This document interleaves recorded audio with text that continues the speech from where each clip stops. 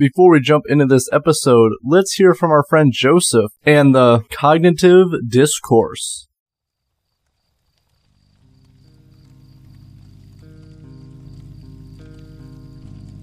Why, hello there.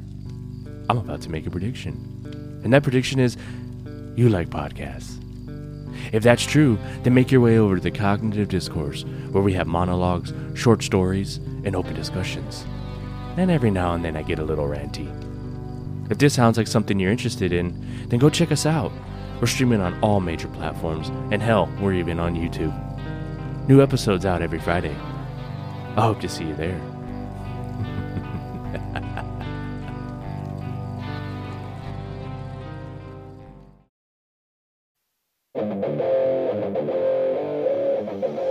Super cool radio.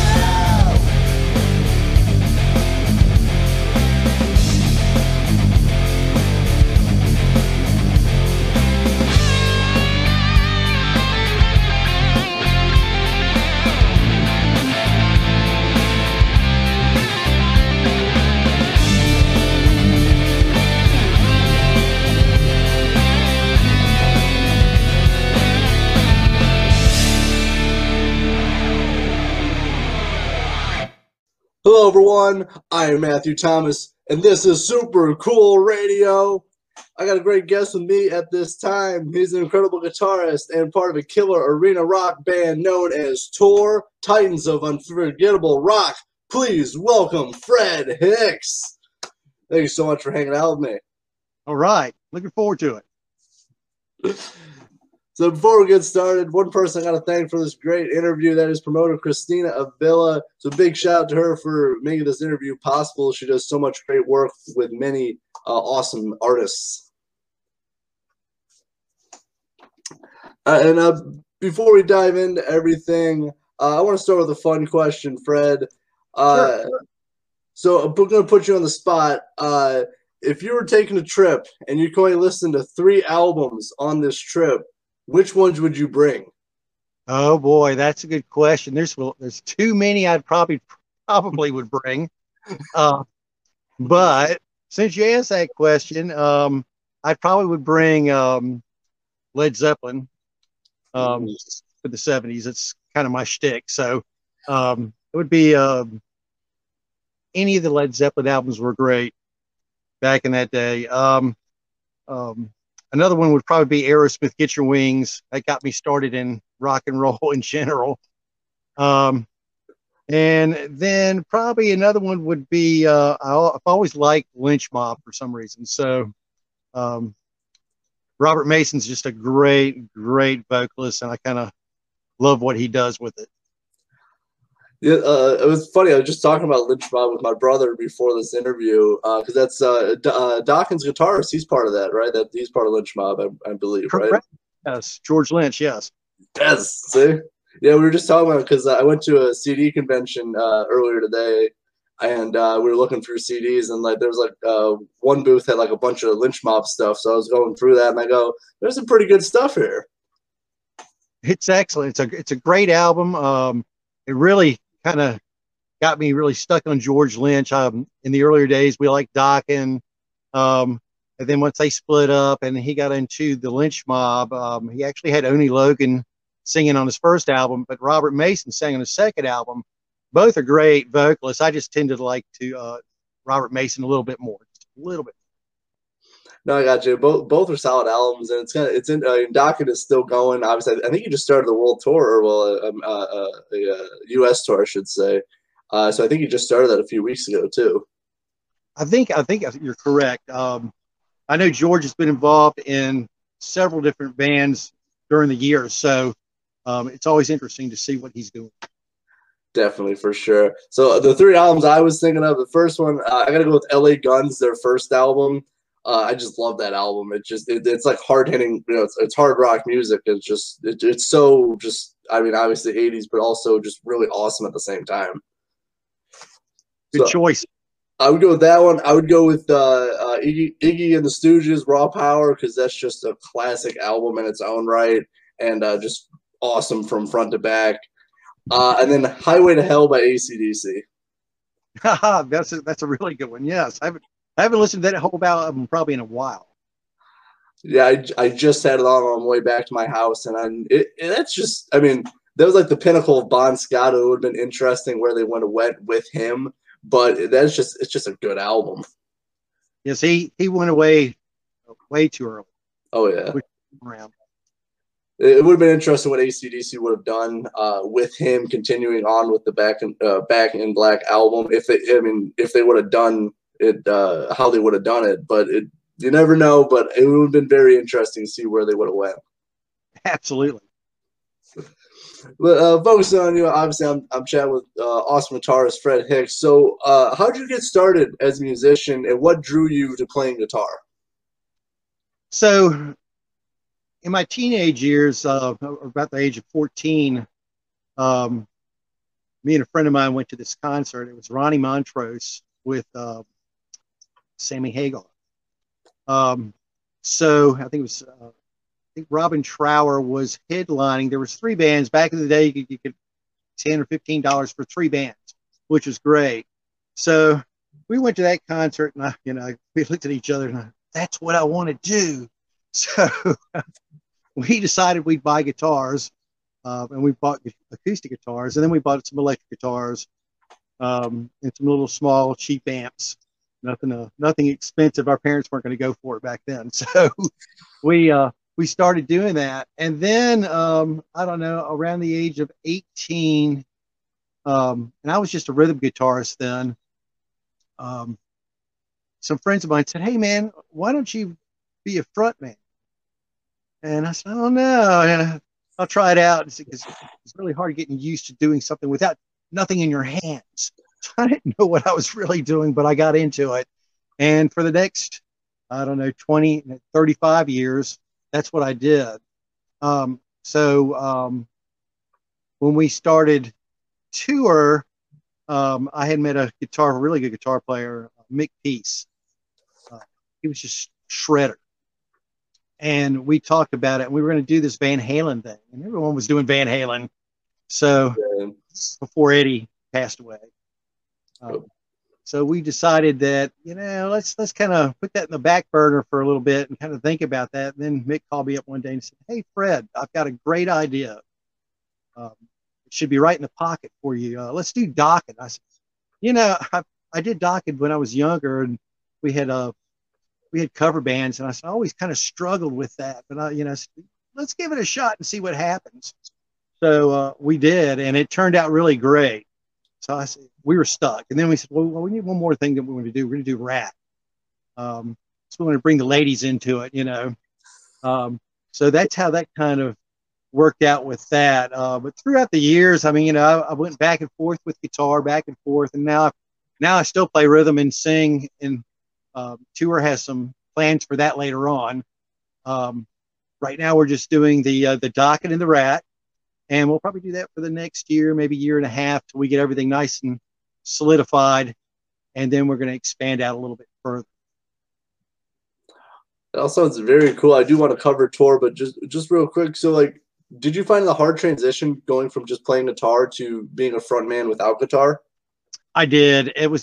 For me, it was real difficult just not having anything in your hands. When you're used to having something in your hands and you're playing, you're kind of preoccupied with what's going on with the guitar and everything with the band. And so I was just singing backups back then, and then some of the leads. So once I switched over to that, it took me about a year to kind of get used to that, really feel comfortable with what I was doing, because I really didn't know what to do, or we didn't have many things for videos, so VHS back then. So you have these cameras and everything else to go along with it, but it schooled me in what I really need to do. Once I looked at the videos, I was going, yeah, you're looking a little weird, you better get that together. So a lot more time out on the road helped out with that. Yeah, definitely. But it's just, I always kind of ask that question when they transition from an instrument to just being a front man with other bands, and obviously with you, it's always kind of different, because obviously you're going from playing guitar and now to just standing there with a mic, and you have to also be entertaining but not weird at the same time. There's a fine balance between that. It is, and it takes a while just to get used to that and feel comfortable with it. Videos do help because that way you can look and go, okay, I see what I need to do now, and kind of you can polish it up and look better, the next time. The more you do it, the better it gets, obviously. So it took a little while. Then I had to work on the image because back then we had the hairspray and the big hair. So that was really funny to see me back then with hairspray.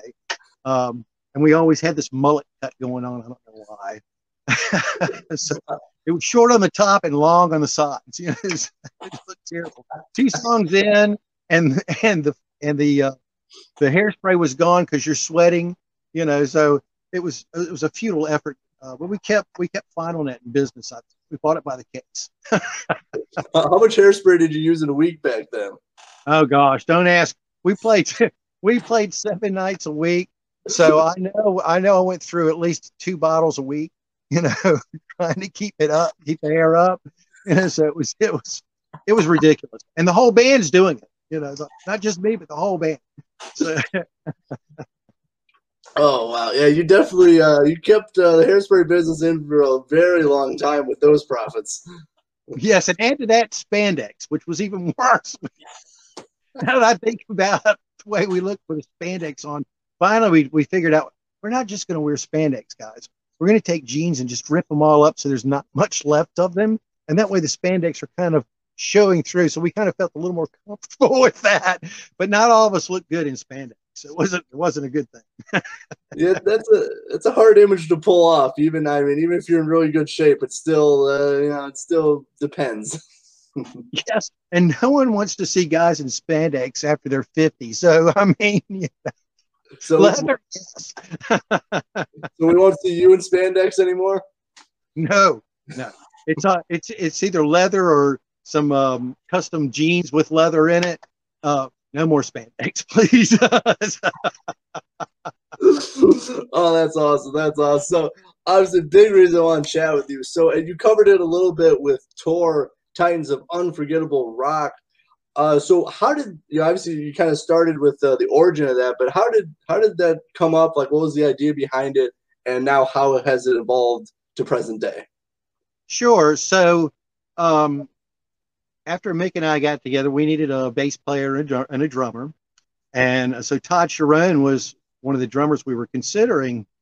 And Todd has this great talent for coming up with marketable ideas, and he knew the bass player, so we started talking to Todd. And a few weeks later, we were thinking about a name, how to come up with this, and how we're going to try to market this. And Todd was sitting there. He goes, "I came up with a name now, and it's Tour." And we're going, "Tour? What's up with that?" He goes, "Well, it's T.U. O.R. Titans of Unforgettable Rock." I went, "Oh, that's great." He said, "It took me a few weeks to come up with it, but that's how it ended up coming to fruition." So once we did that and had the name, then we could actually pull in the bass player, and then the bass player came up with our description. So if you've gone up on our page and you see the description of our page and the reviews, he wrote all the reviews, which we didn't have any at the time. So he came up with these really creative ideas, and they were so funny. We laughed for hours after he did that. And so it just seemed to work out really well. Unfortunately, those 2 members moved on to something else they wanted to do. So we wish them well with what they're doing. And we do have a couple new members that we're working in right now. I've got a new drummer that he toured with Whitesnake back in the day.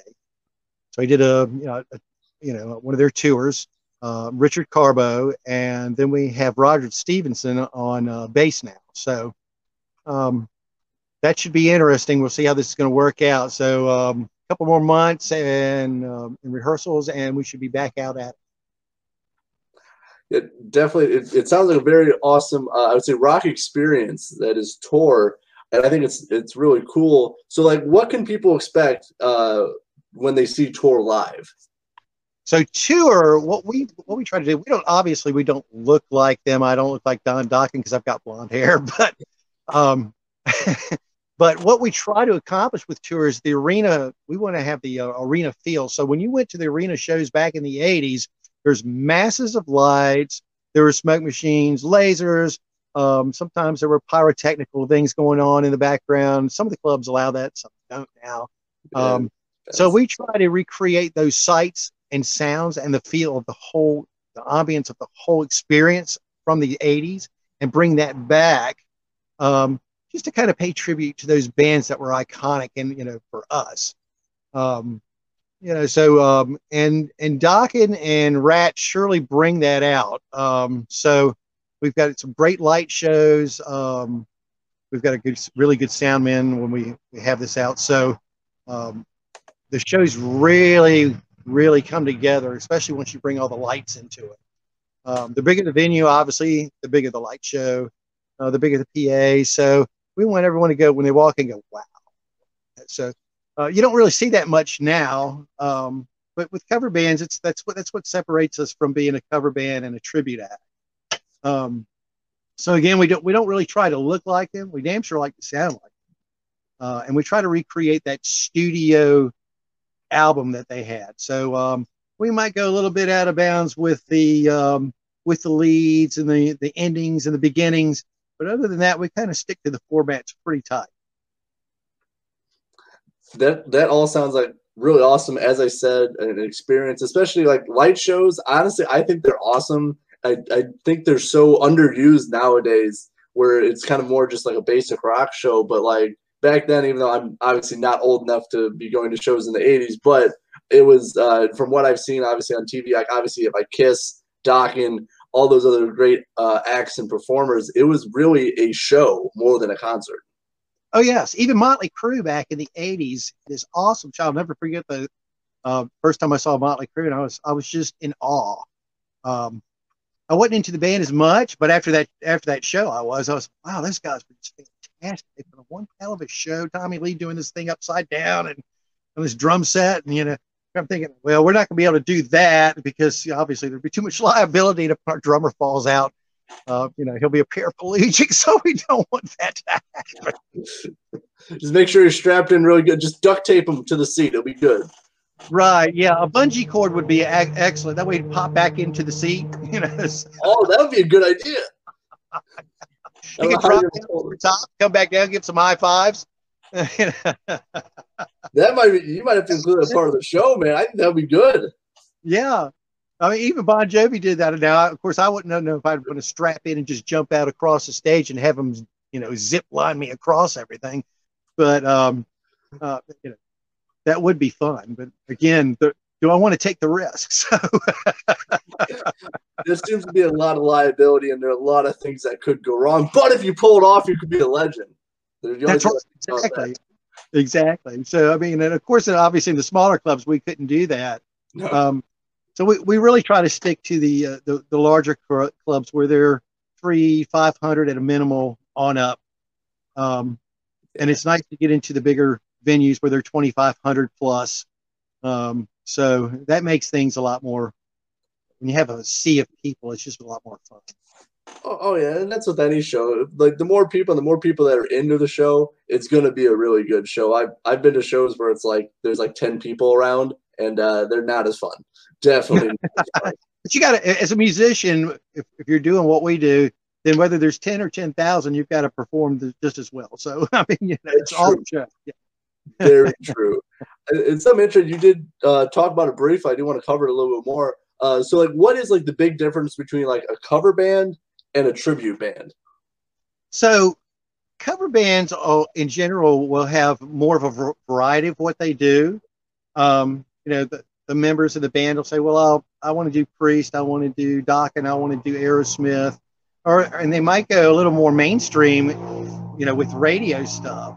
A good example was back in the day, we used to do a song by the Tubes called Talk to Me Later.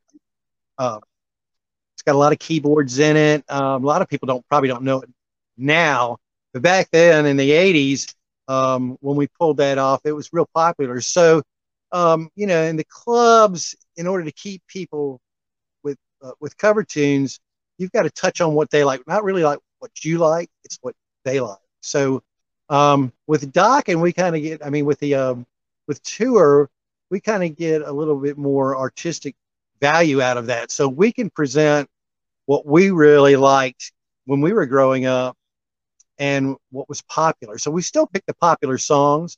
And obviously there's songs in there in the set list where you don't have what was considered a lot of radio play. Now Rat, almost everything that you do, they had radio play. So Docking could get a little bit obscure, but yeah, that's the difference. And then we always, you'll hear me mention a lot of things about being iconic. So when I say iconic, we're choosing those bands that would, if they put on ticket sales, Guns N' Roses, they'd sell out in probably maybe hours or a day. So, and that's the bigger difference. The other bands that we did, we love them all. I mean, Aerosmith, whether it's Judas Priest or anything else that you could possibly think of that were in the 80s or even the 70s, people like. So we just, the difference is the way we can present it and then what we actually choose to do. And again, so we can go back and forth over, okay, well, what was more popular as far as cover tunes? And a lot of bands don't take a lot of time with covers to really work out all the nuances within the songs. So getting all these elements together and having the drummer know his parts really well, and then the singer and the guitar player, and everything pulls together nice and tight with that unit. That's kind of what makes us a little different.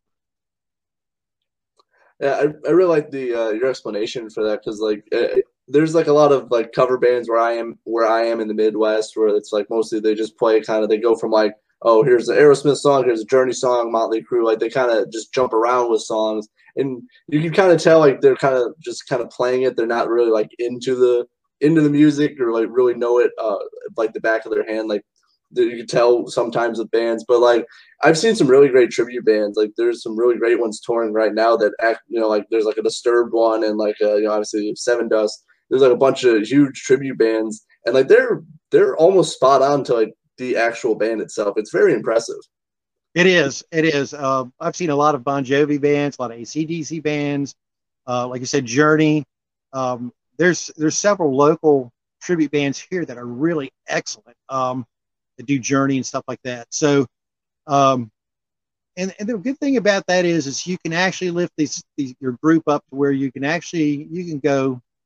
stay state, local, you can go regional, or you can actually go national with it. Now, that's something we really want to do, is get to where we can be on a national level and go all around the United States with that. With COVID now, it's kind of iffy. Everything's kind of changing. So let's just hope we get through all that. It seems like we are. And then we can get back to doing what we love to do and give the fans what they want. So, and that's really the most important thing. Give them what they want. We get what we want. They get what they want. We all have good fun doing it. Exactly. Entertaining the masses. That is always the number one goal. That's I think for every band. Oh, absolutely. And you want that sea of people. I mean, if I could have 25,000 people in front of me a night, bring it on, So. That would be awesome. So you are a vocalist, but also, as you said, you play rhythm guitar. But like for some of those songs, like Dockin' and Rat, like you really gotta really have to have good vocal cords and voice for some of those lyrics and pitches. So like, do you do anything, like do you warm up before you take the stage, before you sing? Yeah, so we do warm up. One of the tricks we did, and I learned this back when I was first playing, because we were playing 7 nights a week, and so we tune down a half a step. Now, a lot of people don't really realize that, or that it makes that much of a difference. It makes a big difference. If you're a vocalist, do it. Because I'm telling you, you'll save your voice, and it depends on how much you play. We usually play during the week, if it's 3, maybe 4 times a week. And it varies. Sometimes it's just the weekends.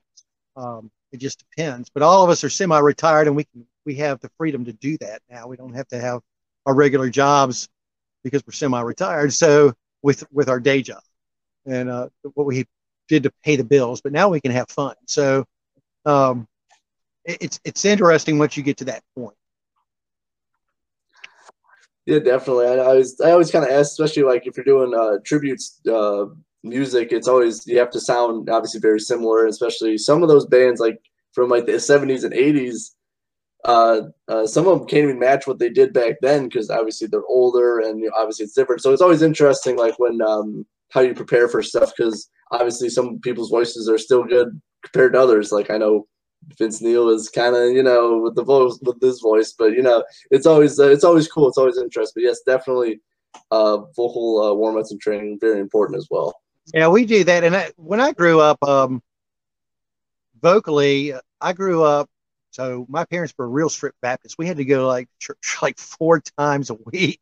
But I was very involved with the choirs. So from children's choirs to the youth choir, and so that's really how I got my vocal abilities up and going. Because a lot of stuff we did either a cappella or we did it with an accompaniment. So in the church choir, we had like 180 people in our church, in our youth choir. It was a huge thing. We used to do tours. It was fun. So we were hellions while we were out there. We shouldn't have been because we should have been representing what we were doing, but we got in a little bit of trouble while we were at the hotels and stuff. So, but other than that, that's where most of my vocal training came from. And we definitely do the warm-ups before we go on. So there's a repertoire of things we do. Of course, some of it's boring, so you do your consonants and or your vowels, and you go through that like 3 or 4 times. And y'all good? You good? Okay, let's go. And then we might do every now and then we'll just do an a cappella thing with the Eagles. So because they always had the best oohs and ahs in the business. So we kind of do that a little bit. Or Yes was another good band that did that. So they did those little things that we call them hoots. Hoo, hoo, hoo, hoo. And we would do that. So then we start. Okay, you harmonize and break it down in 3 and 4 parts. Fortunately, with Turo, when we had Todd and the bass player, they all sang, so we would work on this. Now we have Richard sings and the drummer sings, and he sings all the higher parts, which really helps. Now Mick can sing these really, really high parts, and I can too if I'm just singing guitar and playing and singing backups. But I won't usually go for those really high backup notes. I'll let them do that since I'm being the lead singer and I'm out front. Then I'll stick to my part and let them do what they got to do. It's on them. So, but yeah, we do a lot of vocal warm-ups, especially before we go on. Another good tip I had when I was younger, I was in this band. It was obviously my stage name is Freddie Lipz, so I had this band called Lipz, and my guitar player Chris Husted, he knew these guys, and they were called White Heat. It was out of Richmond, Virginia, and so White Heat did a lot of original material, and they were looking for a singer, and they got a guy named Carl Snare. So Carl Snare is now the singer for let's see, Senior Moment. Trying to think of the name of their band. I could picture them. Finally found the love of a lifetime. What's that song? Oh boy. I'm trying to think of the name of the band right now. It's not Great White, is it? No. Love of a Lifetime. No. It'll pop up on me soon. I should have mentioned it now that I forgot the name. But Carl sings for them, and he was an opera singer. So he used to come up to me and goes, "Did you do your warm-ups?" And what warm-ups? He goes, "Follow me." So he showed me some warm-ups. He goes, "So what are you drinking?" He goes, "Pepsi." I said, "Pepsi." He goes, "Bad. Caffeine's bad. Don't do that." So he gave me all this list of stuff, do's and don'ts for singers. So, but you can find it. You can Google it now. And so if you're a singer, look it up because you need to know that you need to keep your voice in shape. There's a lot to do that, especially as you get older. So you definitely want to stay loose. Yeah, it's definitely I'm always, like I'm actually for my podcast because I do it so often. Like a few interviews ago, like my voice kind of gave out, so I've been actually like looking up vocal warm-ups and training. Just even though I'm not singing or yelling or anything, it's like I'm constantly using my voice for these podcasts and episodes. So like I'm trying to actually get into good habits of keeping my voice where it doesn't go out on me. Yes, and I know when I was playing 7 nights a week, and my vocal instructor was telling me, Fred, you can't do that. You can't sing 3 hours a night, 7 nights a week. You're going to lose your voice. And she was right. So I lost my voice. I can remember many years. It seemed like every year it was almost like a seasonal thing. I'd lose my voice for 3 months. And she was definitely on me. You cannot do that. Do not. I won't teach you anymore if you do this. So we had to cut back. But she was right. It definitely helped with that. And so live and learn, folks, because you're not Iron Man yet. I can change a string on my guitar. I can't do that with my vocals. That'd be very tricky to try. Yes. Yeah. Lesson operation on your vocals, and we don't want to have to go through that. Definitely not. That doesn't sound very comfortable. So a couple things before as I wrap up this interview, I'm going to end with a fun question. So what music have you been listening to this week? This week, let me see. I was listening to Get Your Wings. And obviously I'm always listening to the Dokken and the Rat almost on a weekly basis just to make sure I'm not missing things, because I'm always going, wait a minute. I really didn't realize that one little part was in there. So let me go back and let's redo that. So I'm always rehashing that. And one of my other favorite bands is Queensryche, obviously, the original Queensryche. Yes. So go back to that. And I love Jeff Tate during that era. What a singer that guy was. Incredible. Even the vocals in that band. I mean, those are the things that I always look for in a band. If I could be personally part of a band, is the backing vocals. So today you don't really need it so much because it's a little heavier. I still like those bands, and once again, that's why we go back to those iconic bands that we liked in the '80s, because they actually did that, and to me it just sounded better. But it's all personal taste. Music is very, very subjective, but it's also obviously many people can like the same kind of music. This week, I've been listening to LA Guns, as I kind of said in the beginning of this episode. Been really listening to them this week because they really rock. They really do. So, LA Guns I like. And in the earlier days, I really didn't know of them that well. Mick, when he was out there when he was younger, he went out to California. So he kind of met these people all before they became something. And if I'm not correct, let's see, LA Guns, and then one of the Tracy Guns, I think he was part of Guns N' Roses, if I'm not correct, when they first started out. So I don't know if they'll ever bring him back into the fray or not. Probably not. Now they got Slash, they don't need him. So yeah, you're probably Slash and Axl Rose. So, I mean, yeah. But yes, he was originally part of them. I think that's where he came up with the LA Guns, obviously Guns N' Roses. So very closely related. I found that out a few years ago from my boss, like my former boss. He's like, "You listen to LA Guns? He used to be part of Guns N' Roses." I was like, "What? Really?" He's like, "Yeah, look it up." So I'm like, "Oh, you're right." Yeah, Axl Rose, Tracy Guns. There you go. That was a great concept, by the way. I mean, fortunately they could use their last name, so worked out really well for them. Both bands worked out really well. They're still out playing. They're still out doing their thing. So kudos to those bands that are doing that, because it's the eras of those bands are slowly coming to an end, which is sad. Let's hope the young people just carry it on. So yeah, there's a lot of definitely up and coming bands with those kind of like 70s and 80s vibes. So I'm definitely very curious where they're gonna go. Obviously like bands like obviously Greta Van Fleet, Dirty Honey, those kind of bands. So I'm very curious like what their legacy is going to be and how they progress as well. It's going to be interesting, So music always has its ebbs and flows. I can remember when I was presenting tapes and CDs to record labels, and you sound dated. Not dated. What's that mean? Like 80s, and oh man, so that's like the kiss of death.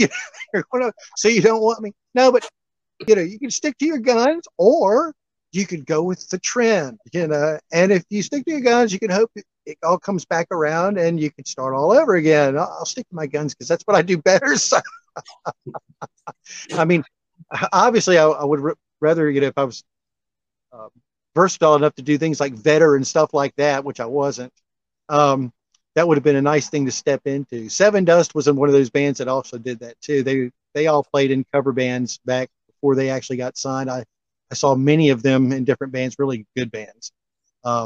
Seven Dust definitely changed things up, and they still bring in the backing vocals with the harmonies and stuff. So it's nice to see something heavy with those things in. So kudos to Seven Dust. I like it. Seven Dust is very unique just because like they've done like all acoustic shows, and I've talked to people who I haven't seen an acoustic show by Seven Dust, but like I've talked to people who are big Seven Dust fans, and then like they're like that acoustic show. There's like it was so emotional, especially with the different harmonies and the acoustic version of the song, that it was just really good. So they do a lot of different elements, but like they can be really heavy, but also they can do acoustic songs really well as well. Yes, they present a great show. Lejean is a great singer. The whole band is awesome. Can't say enough about those guys. They're just since they're from Atlanta, and that's where I was for 20 years. I'm always supporting our Atlanta brothers. So, but they definitely pulled that one off really well. Look forward to seeing them again. Yeah, Seven Dust is awesome. Also, shout out to the ATL as well, because why not? Yes, exactly right. Well, then I'll be wrapping up this interview. As I said, definitely check out Tor. Hopefully, obviously things are starting to open up. Hopefully, you get to see them live. I know it's going to be a great show. But Freddie, how are you going to close out 2021, and what does 2022 look like? 2021, we're closing that out with actually rehearsals, getting this band back to where we need it to get before we go back on the road. 2022 is going to be exciting. So 2022, we want to actually do a full tour, U.S. tour. So that's the plan. Fingers crossed. We got to get together and get out playing in January. So we're going to do some statewide shows here to kind of dust us off and polish everything up. And then hopefully we can get out there and do the U.S. tour, and probably start in late spring, go through maybe November, and then take a break and start all over again. That's definitely really awesome. If you're up in my way in Indiana, I really want to see you guys. So it'll be awesome. But hopefully all that works out. Hopefully there's a good 2022, and a lot of great things should be happening. But definitely check out Tor, Titans of Unforgettable Rock. Freddie, thank you so much for hanging out with me here on Super Cool Radio. Sure, thank you. And also look us up on Facebook's tour, Titans of Unforgettable Rock. So you can find us there. You can find out where we're playing at. We'll have our tour dates, where we're playing, where everyone can go. And I'm definitely going to get out to the Midwest and meet you, brother. Yes, I look forward to it, definitely. So yeah, the tour, hopefully, I hope it happens, dude, because I really want to meet you too. Awesome. We're looking forward to it. So I'll leave some links for Tor in the description of this video. For Freddie Lipz of Titans of Unforgettable Rock, Tor, I am Matthew Thomas, the host of Super Cool Radio. Thank you so much for watching or listening. Stay frosty. Right on. Peace.